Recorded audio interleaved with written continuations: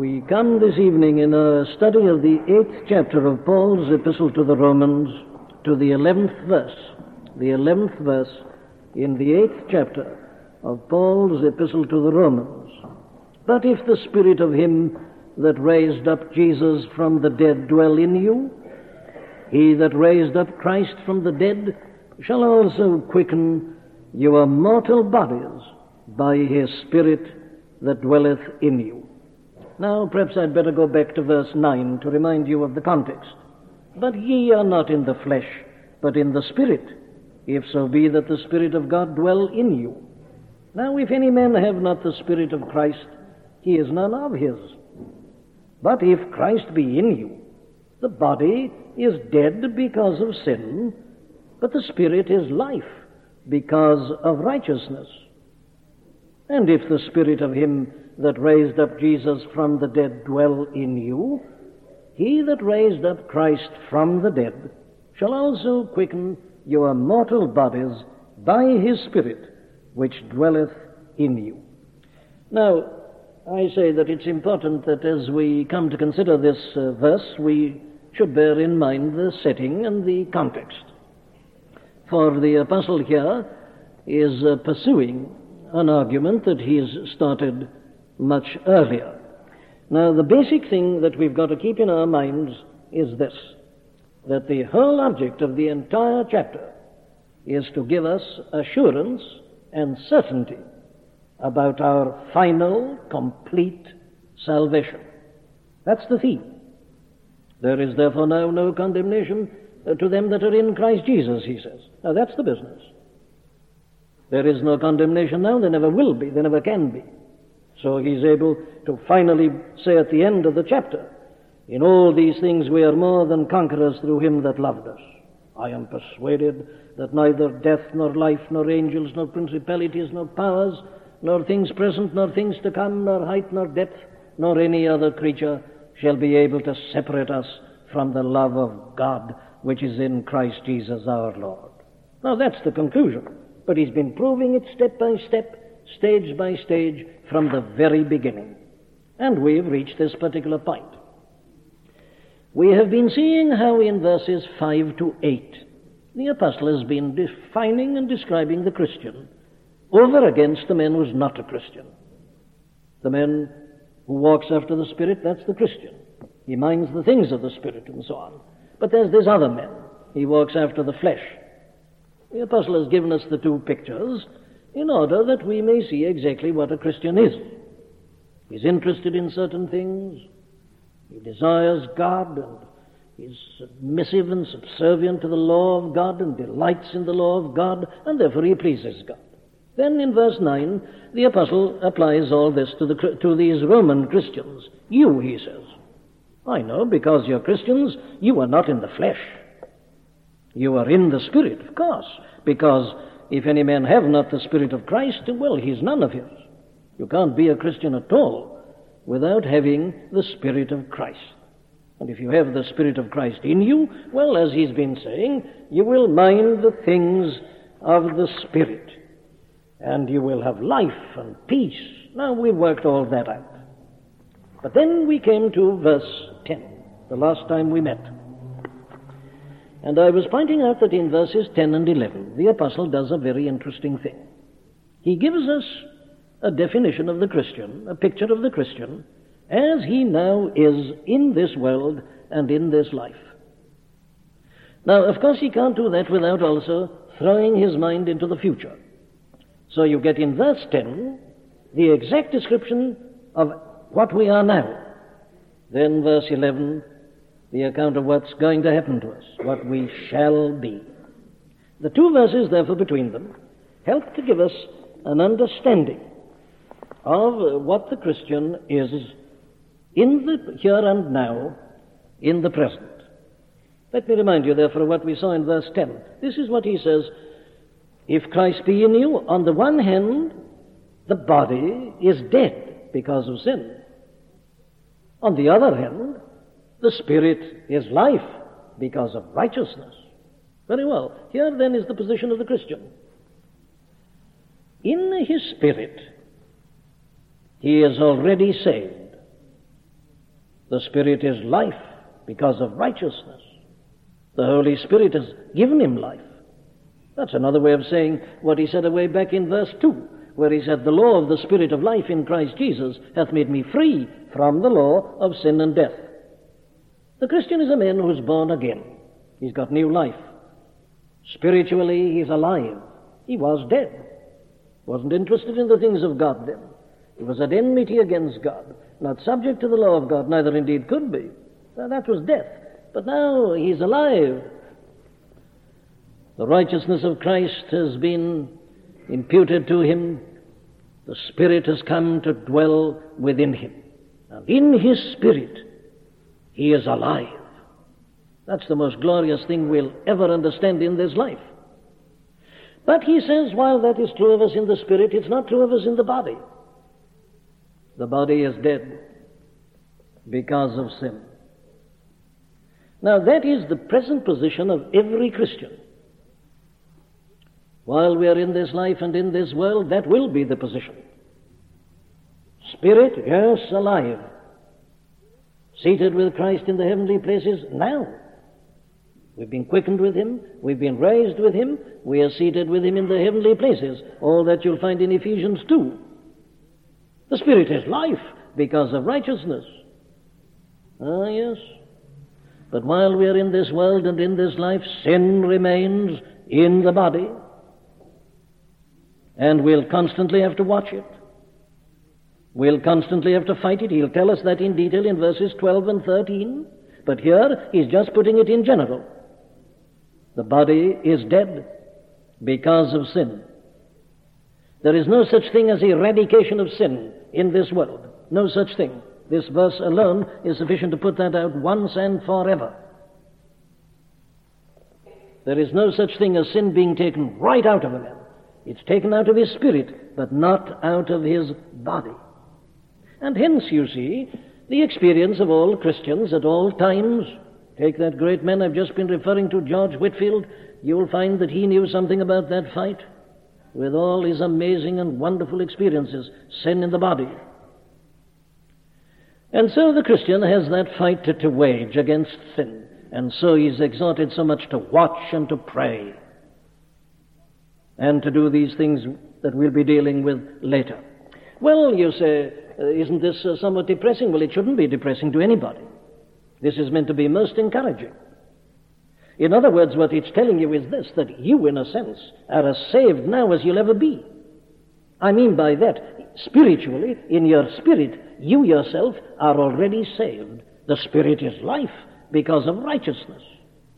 Reckon ye yourselves, he's already told us in chapter 6, verse 11, to be dead indeed unto sin, and alive unto God through our Lord Jesus Christ. That's the truth about us. We are not under law, we are under grace. And nothing can ever remove us. There is no condemnation to them that are in Christ Jesus. Now then, here is the thing he says to realize. You yourself are saved. But then you say, well, if so, well, why do I get this trouble? Well, it's in your body, he says. It's left in your body. It's not in you, as it were, but it's in your body now. Not that you're no longer responsible, it doesn't mean that. But it does mean that you need never be troubled about your salvation. The fact that you're conscious of sin within you, the fact that you're conscious of the strength of temptation shouldn't make you query your salvation. Now, you are saved, but here is this kind of rearguard action that you have to go on fighting with sin that is left in the body. Again, let me remind you that he's already told us in chapter 6 in verse 12, he says, let not sin therefore reign in your mortal body. There's no need for you to do that, and you mustn't allow it to. Let not sin therefore reign in your mortal body, that ye should obey it in the lusts thereof. Neither yield ye your members as instruments of unrighteousness unto sin. Don't do that, but yield yourselves unto God as those that are alive from the dead, and your members as instruments of righteousness unto God. All right, it's the same thing, really, that he's saying there in verse 10. That is the Christian. Already saved in the spirit, sin remaining in the body. The body is not yet saved. Now then, but that isn't the whole story. We go on to verse 11. Here he tells us, but if the Spirit of him that raised up Jesus from the dead dwell in you, He that raised up Christ from the dead shall also quicken your mortal bodies by his Spirit that dwelleth in you. What's it mean? Well, unfortunately, I've got to give you two negatives first. I've got to give you them because people will persist in misinterpreting this verse. There are those who say that what the apostle is teaching here is a kind of moral resurrection unto a new life. Even the mighty John Calvin said that and fell into that trap, of all people.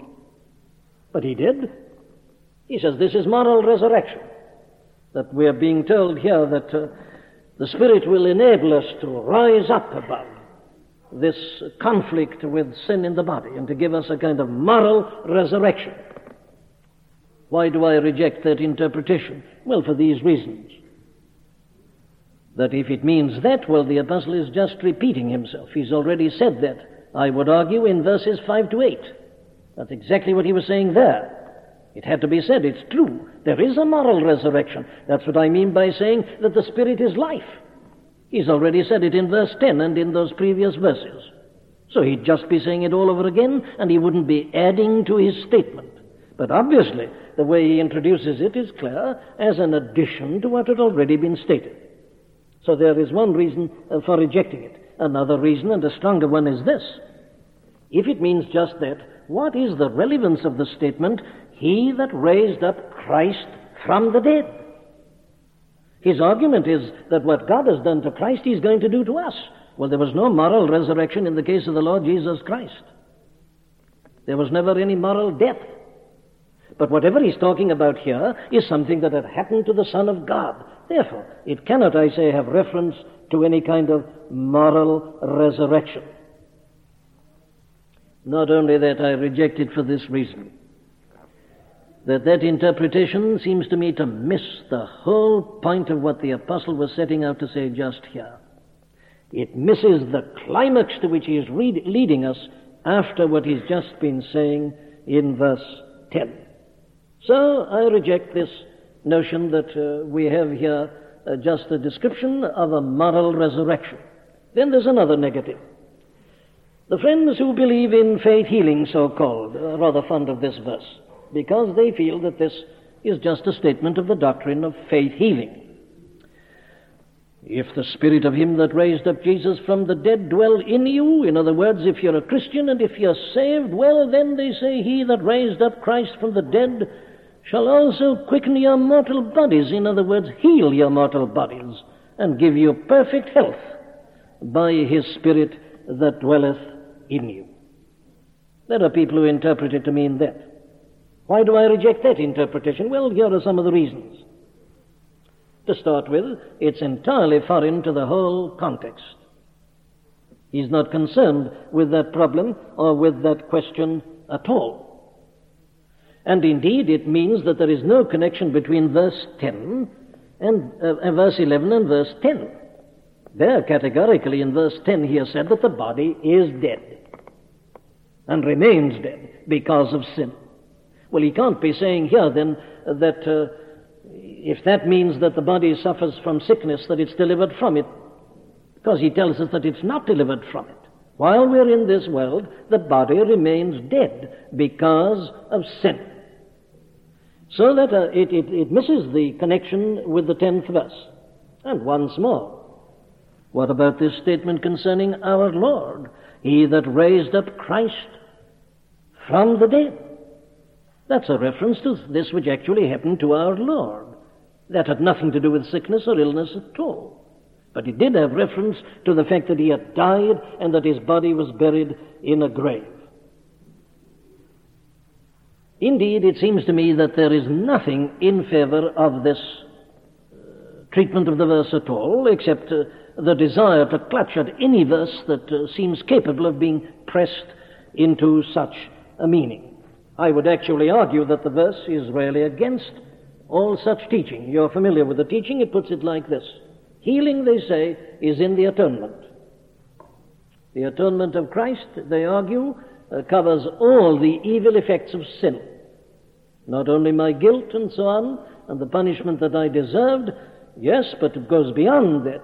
All that the body has suffered as the result of sin, it's all in the atonement. So a Christian should never be sick, he should never be in ill health, He should always enjoy perfect health. He should never die from any disease whatsoever. But you see, the argument is incomplete. If you argue that all the effects of sin are dealt with immediately by the atonement, well, then I argue that a Christian should never die. Because death, physical death, is one of the consequences, as I'll show you in a moment, of the fall and of sin. And therefore, if they're logical, they must say that a Christian should never even die if everything is in the atonement. In an ultimate sense, as I'm going to show, everything is in the atonement. But what the apostle is saying here is this: while we are in this world and in this life, it is only partial. We are already given it all in the realm of the Spirit. The Spirit is life because of righteousness. Ah, yes, but when you come to the body, no, there's no complete deliverance there. That is yet to come. So we are left not only with diseases, but also with death. It is our mortal body. Very well, so we reject both those suggestions with regard to interpretation and come to our positive one, which is this. I've already hinted at it, that the apostle is here teaching the resurrection and the glorification of our bodies. But if the Spirit of him that raised up Jesus from the dead dwell in you, he that raised up Christ from the dead shall also quicken your mortal bodies by his Spirit that dwelleth in you. Why do I argue that it must mean this? Well, here are some of the reasons. One, the very phrase, I say again, about our Lord being raised from the dead. That is, of course, a clear and unmistakable and undisputable reference to the literal physical resurrection of the Lord Jesus Christ in the body from the grave. That's the key to it all. That's what he's talking about. And you notice that he repeats that twice, as if to make sure that we couldn't misunderstand it. If the Spirit of him that raised up Jesus from the dead dwell in you, he that raised up Christ from the dead shall also. Twice over, he talks about his literal physical resurrection. Then I would put secondly this, that the two phrases about the Spirit dwelling in us clearly and obviously point to our physical bodies. You see, here it is, if the Spirit of him that raised up Jesus from the dead dwell in you. Then at the end you've got it again, shall quicken your mortal bodies by his Spirit that dwelleth in you. Where does the Spirit dwell? Well, he dwells in our bodies, in our literal physical bodies. Do you remember how the apostle puts it in 1 Corinthians 6:19? Know ye not, he says, that your bodies are the temples of the Holy Ghost which dwelleth in you. The Holy Ghost dwells in our bodies, and here he says it twice over. So the reference is something that's going to happen to this body of ours in which the Holy Spirit is now dwelling since we've become Christians. And thirdly, this is the only way in which you see that the apostle is working up to a great climax. You see, in verse 10 he said, well, this is the position. Your spirit is life because of righteousness, but your body at the moment and while you're in this world is dead because of sin. But it's all right, he says. There's a time coming when even your body is going to be raised. That's the climax. And this is the only interpretation that leads to a climax. The other two don't have this climax at all. But the apostle's working up to this. He's giving us comfort. He's giving us assurance. He wants to show us why we ought to be rejoicing. Already saved in spirit, and to be saved also in the realm of the body. Very well, take this word of his, quicken, shall also quicken your mortal bodies. It's a very strong word, that. It isn't the same word that he uses when he says the Spirit of him that raised up Jesus, he that raised up Christ. That isn't the word that he uses here, which is translated by quicken, because it means this. It means to make alive. Our bodies need to be really made alive. And that's what's going to happen to them. We are not merely going to be resuscitated. Our bodies are going to be made alive. You see, at the moment they're only mortal bodies. shall also quicken your mortal bodies. I was pointing out last time, they've got these weaknesses in them and infirmities. They've got these marks of sin, and sin dwells in them.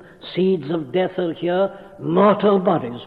But then they'll be made alive. My body shall be, my spirit's already alive. My body will then be alive also. That's what he's saying. Now then, there is the essential statement. But I want to call your attention to one or two particular matters. One of them is this. We are compelled once more to call attention to the doctrine of the blessed Holy Trinity. For it is here. You notice these phrases.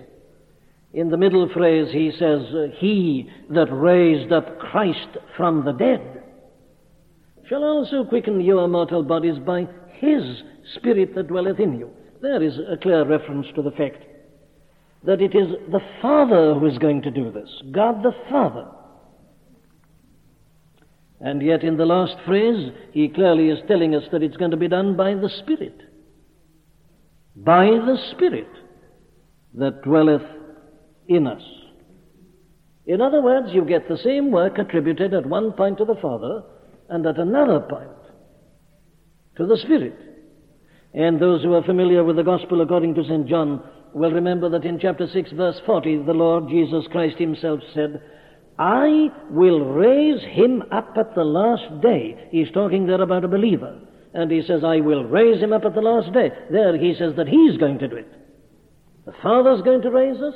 The Son is going to raise us. The Holy Spirit is going to raise us.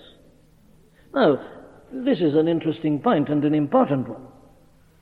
You get the same thing about our Lord himself. You will find our Lord saying in John 10, 17 and 18 that he is going to raise himself. Quite specifically, explicitly. He says that he is going to raise his own body. He says, I have power to lay down my life, I have power to take it up again. He's going to do it. And yet the general teaching of the Scriptures is that he was raised by the Father. Now, how do we reconcile these things? Well, the answer is, there is only one way of reconciling, and that is the doctrine of the blessed Holy Trinity. The three persons in the one Godhead. The three in one and the one in three. Here you see this verse really helps us to understand the doctrine. If the Spirit of him that raised up Jesus from the dead dwell in you, he that raised up Jesus, that raised up Christ from the dead, shall also quicken your mortal bodies by his Spirit that dwelleth in you. The Father uses the Spirit to do this. The Father uses the Son. It's a great mystery, this. But you remember, we've already been looking at the same thing, in a sense, when we've been noticing the different ways in which the Spirit is described. You are not in the flesh, but in the Spirit, if so be that the Spirit of God dwell in you. Now, if any man have not the Spirit of Christ, he is none of his.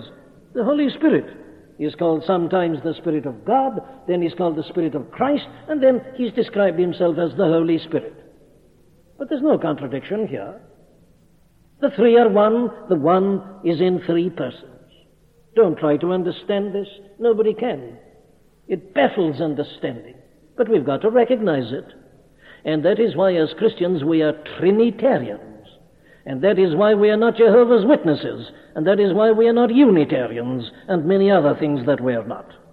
It is the Scriptures that lead us to be Trinitarians. There's something very glorious about this.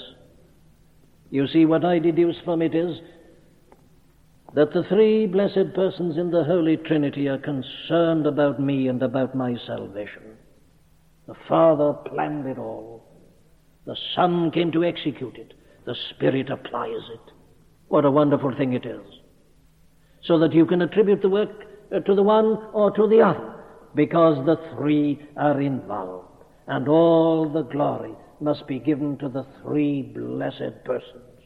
Well, there it is. We've got to note these things in passing, if for no other reason than this. I was reminding you, I believe, a few Friday nights ago that the great division in the church as between the Eastern Church and the Western Church took place very largely over this kind of point. And you see, if it ever did that, you and I should know something about that. You see how keenly people took these doctrines, how keenly they studied their scriptures. Well, we should be the same in our day and in our generation. Well, I refer to it like that just in passing, but let me come to something more practical. Has it ever occurred to you as you've read this verse as to why the apostle put it in this extraordinary manner? It seems rather an involved statement, doesn't it? Listen to it again. If the spirit of him that raised up Jesus from the dead dwell in you, he that raised up Christ from the dead shall also quicken your mortal bodies by his spirit that dwelleth in you. If he's really saying, well, at the moment it's true to say of you that your body is dead because of sin, but your spirit is life because of righteousness, and then he wants to say, but it's all right, God is also going to raise your bodies. Why didn't he say it like that? Why didn't he just put it like that? He says, but God will also quicken or raise your mortal bodies. But instead of putting it like that simply, directly, here is this extraordinary phrase, if the spirit of him that raised up Jesus from the dead dwell in you, he that raised up Christ from the dead shall also quicken your mortal bodies by his spirit that dwelleth in you. It seems a very involved way of saying the thing, doesn't it? Why do you think he did that? Well, there's one thing we can be quite sure of. It was done quite deliberately. It wasn't that the apostle was tired. It wasn't that he was negligent about his style and suddenly had become involved. No, it is done quite deliberately. And it's done in order to give us a key to the understanding and the true interpretation of this mighty and most significant statement. What's it mean? Well, the thing you see that he's emphasizing is this, that the Holy Spirit dwells in us. He starts with it, he ends with it. He says it twice, beginning and end, in order to let it... Now, that's the thing that matters. If the Spirit of him that raised up Jesus from the dead dwell in you. Then at the end he says, because he dwells in you. Now then, why do I say that this is the key? Well, it's the key in this way. Because that is true, says the apostle, I can deduce certain things from it which are also equally true. It is because the Holy Spirit dwells in me as a Christian that I can be absolutely certain of the resurrection and the glorification of this mortal body of mine. That's the thing I want to know. I'm saved, yes, but I'm aware of sin. And the devil can come and can use this mortal body of mine and its members to trap me. And I want to be rid of this. That's what every Christian longs for. Well, now then, I can be happy about it. I can be certain about it. I've got a guarantee. My body's going to be delivered. But what's my guarantee? Well, the guarantee results from the fact that the Spirit of God dwells within me. Let me break it up for you like this. The Holy Spirit dwelling in a Christian is the seal and the earnest of the final redemption of the purchased possession. Now, I'm quoting, as you realize, Ephesians 1, verses 13 and 14. Let me read them to you. In whom ye also trusted, after that ye heard the word of truth, the gospel of your salvation, in whom also, having believed, you were sealed with that Holy Spirit of promise, which is the earnest of our inheritance until the redemption of the purchased possession. He's been given for that reason, that we may be sealed and have an earnest, have an assurance. He's the guarantee that God himself has given us. That's the first deduction. But secondly, we can be quite certain of this.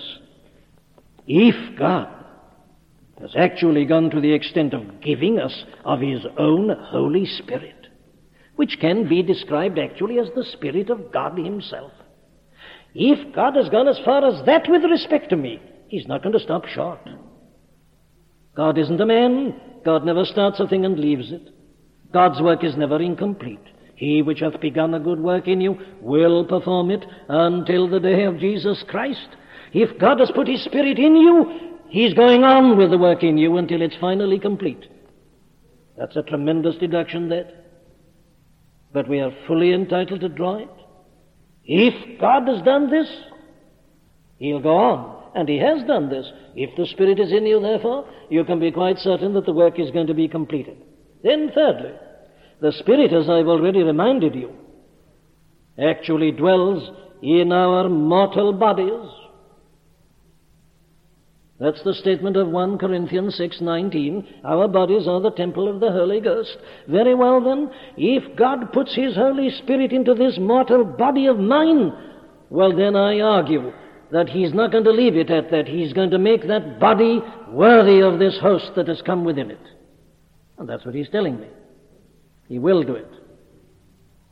He's put the Spirit into that body of yours, and he's going to make that body of yours fit and worthy to have the Spirit within him. Fourthly,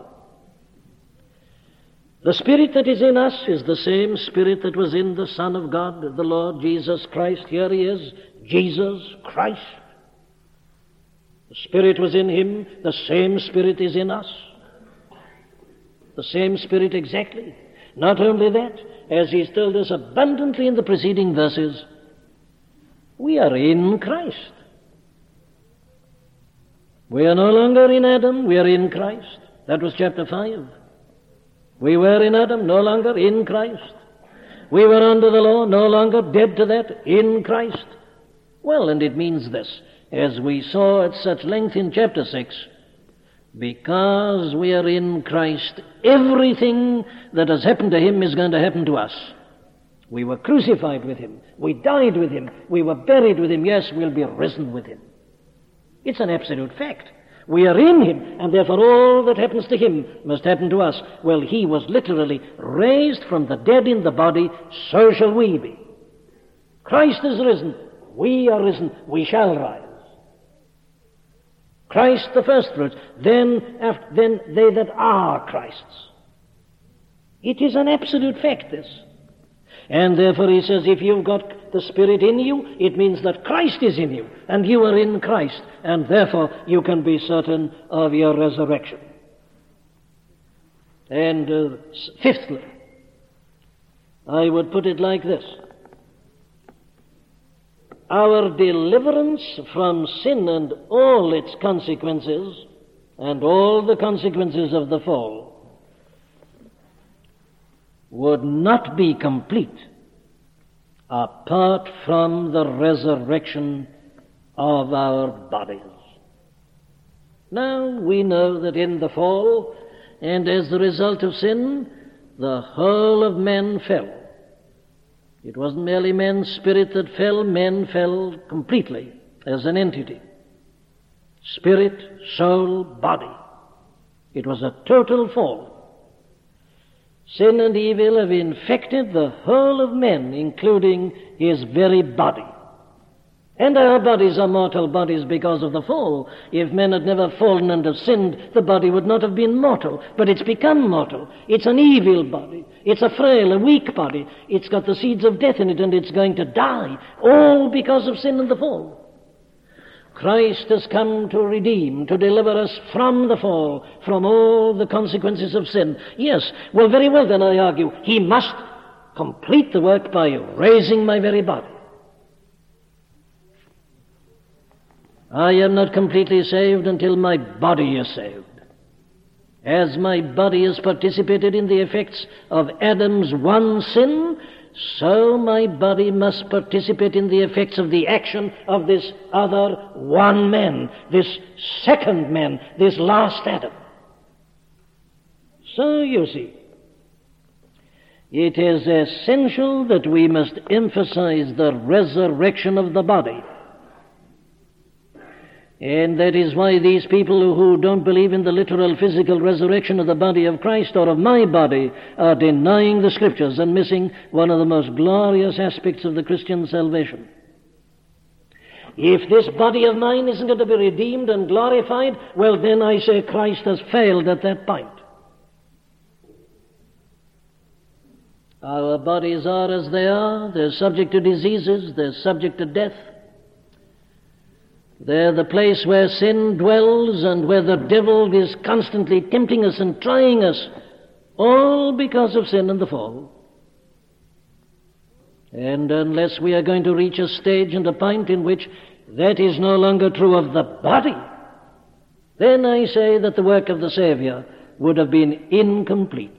But thank God, the apostle here is reminding us that it will not be incomplete. Though it is true to say of me now that the body is dead because of sin, there is a day coming when it will not be true. He will also raise your mortal body by his Spirit that dwelleth in you. Very well, then, what does this all mean? Let me put it to you like this as I close. It's rarely what he'll say again in verse 23. Not only they, he says, but ourselves also, which have the first fruits of the Spirit, even we ourselves, groan within ourselves, waiting for the adoption. What's that? To wit, the redemption of our body. It's coming. Not yet. We that are in this tabernacle do groan, being burdened. The whole creation groaneth and travaileth until now. Even we do, that have had the first fruits of the Spirit. That's to come, and we are waiting for it. But it's going to come. Yes, it's the same thing, you see, as we were reading at the beginning in 1 Corinthians 15. This body is going to be raised. It's the same thing as you get in Philippians 3:20. Our citizenship is in heaven, from whence also we expect the Savior, who shall change this our vile body, that it may be fashioned like unto his glorious body, according to that mighty working whereby he is able to subdue even all things unto himself. That's it. This body of my humiliation, he'll change it so that it'll be like the body of his glorification. Yes, says John, I must come in on this. Beloved, now are we the sons of God? We know not yet what we shall be, but we know this, that when he doth appear, we shall see him as he is and shall be like him.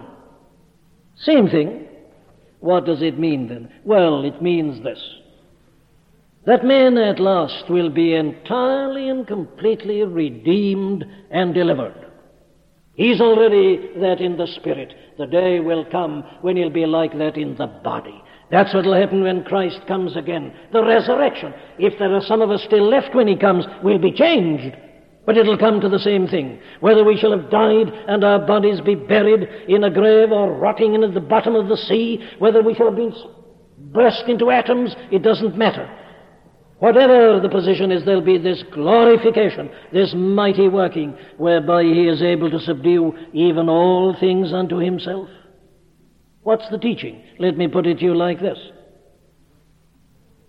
There is a continuity. It is my body that will be raised. I will have my identity. My body will be recognizable. That is why you see Peter and James and John could recognize Moses and Elias on the Mount of Transfiguration. All will not appear the same. No, my essential body is going to be raised. This configuration. It's not a matter of molecules. It's not a matter of flesh and blood. Did you notice the apostle says that? He says flesh and blood cannot inherit the kingdom of God. So don't be put off by people who say, how can your body be raised if it's blown to atoms in an explosion? Oh, but that's flesh and blood. My body is the particular configuration that the atoms tend to take in my case and in your case, and that's going to be raised. As I say, if we are still on earth when he returns, there will be a mighty miracle wrought in our flesh and blood, so that it becomes a glorified body. Therefore, I argue that there is on the one hand a sameness and continuity. On the other hand, there is the difference in the actual constitution. The same body, but then glorified. It's not glorified now. It's very different. Very well, what does this mean? Well, it'll be like him, and like the body of his glorification. From whence also we expect the Savior, who shall change this our vile body, that it may be fashioned like unto his glorious body. Christian people, this is our heritage. This is what's going to happen to us. How can we be dejected? How can we be unhappy? How can we go through this world groaning as miserable Christians? Your very body is going to be glorified. His was glorified. Saul had a glimpse of him on the road to Damascus. The glorified body. The body in which he suddenly came into the room, though the doors and the windows were shut, you remember. To those frightened disciples, our bodies shall be glorified, like unto his body of glorification. What's it mean? Oh, this is the glorious thing. This old body of mine will then be free from sin. It isn't now. My spirit is, my body isn't. But then it'll be free from sin. It'll be free from weakness. It'll be free from disease. It will no longer have decay in it. It'll no longer be subject unto death. It will be glorious, worthy of the Spirit, worthy of the divine life that is in us. Let me read you some of the words of the apostle again. So also is the resurrection of the dead. It is sown in corruption. That's it now, corrupt. It is raised in incorruption. It is sown in dishonor. That's it now. It is raised in glory. It is sown in weakness. That's it now, isn't it? Oh, how weak are these bodies. There'll be no weakness about them then. We'll be filled with vigor and power and strength. Nothing resembling weakness. It is raised in power. It is sown a natural body. It is raised a spiritual body. There is a natural body. That's it. That's what I've got now. And it's a mortal body. But there is a spiritual body. That is what I shall have. The first man, Adam, was made a living soul. The last Adam was made a quickening spirit. And he'll even quicken my very body. And it will be a glorious body. It'll happen in a moment, in the twinkling of an eye at the last trump. For the trumpet shall sound, and the dead shall be raised incorruptible. These are only the Christian dead, remember, not the others. They're not going to be raised incorruptible, but you and I are. The dead shall be raised incorruptible, and we shall be changed. This corruptible must put on incorruption, and this mortal must put on immortality. It's going to happen. It's certain. How do I know? Well, the Spirit of God is in me now. It's a guarantee He's going to do it. He's put the Spirit into this body, this mortal, corrupt, frail, weak body. And it's an assurance to me that all this is going to be raised and changed and renovated. No weakness, no disease, no sin, no frailty, no decay, no death. Immortality. Complete salvation. Body, soul, spirit, entirely, utterly, absolutely delivered from sin and all its effects and all its vestiges. Oh, yes. Hold on to the resurrection of the body. We shall not spend our eternity as disembodied spirits. No, no. We shall be there with the same essential body, but glorified. Your identity will remain and will be preserved, but it will all be glorious. The effects and evil, results of sin and the fall, will have been entirely destroyed. There will even be a new heaven and a new earth, wherein dwelleth righteousness. This old world will have been renovated and glorified in the same way. And you and I, Christian people, will be walking on it and dwelling in it like our blessed Lord. Glorified, perfect, complete, entire, in every respect, the whole man, spirit, soul, body, even the vile body, entirely delivered. At the moment, my spirit is life because of righteousness, but my body is dead because of sin. Am I dejected? Am I despondent? 1,000 times no. This is only temporary. This is only transient. The Spirit is in us, and because the Spirit is in us, we know that even the body is going to be delivered. Satan will be completely routed, finally defeated, ultimately destroyed, and all will be glory for those who are Christ's, in whom his Spirit now dwells as a seal and an earnest of the glory indescribable which is to come. Do you normally think of yourself like that, Christian? That's you. Body dead because of sin, spirit life because of righteousness, yes, and more. Because of that, even the body shall be quickened, made alive, filled with divine vigor and glory, like unto his glorious body itself. Lift up your heads. Look ahead. Listen to the voice and the testimony of the earnest that is within you, and long and wait for the adoption, to wit, the redemption of your body. Amen. O Lord our God, we know not how to thank Thee sufficiently for such glorious truth. Oh, forgive us for our slowness to learn, for our blindness. Forgive us that we are so much of the earth earthy, and listened so much to the voice of the devil, and looked so much at the world which is round and about us. Oh God, enable us to realize this great and glorious truth, and ever to live in its light, and in the anticipation of the coming of this great day. Oh Lord, hear us, and bless us to that end. And now, may the grace of the Lord Jesus Christ, and the love of God, and the fellowship and the communion of the Holy Spirit abide and continue with us, now, throughout the remainder of this our short, uncertain, earthly life and pilgrimage, and until we shall see him as he is, and be like him in glory. Amen. We do hope that you've been helped by the preaching of Dr. Martyn Lloyd-Jones. All of the sermons contained within the MLJ Trust audio library are now available for free download. You may share the sermons or broadcast them.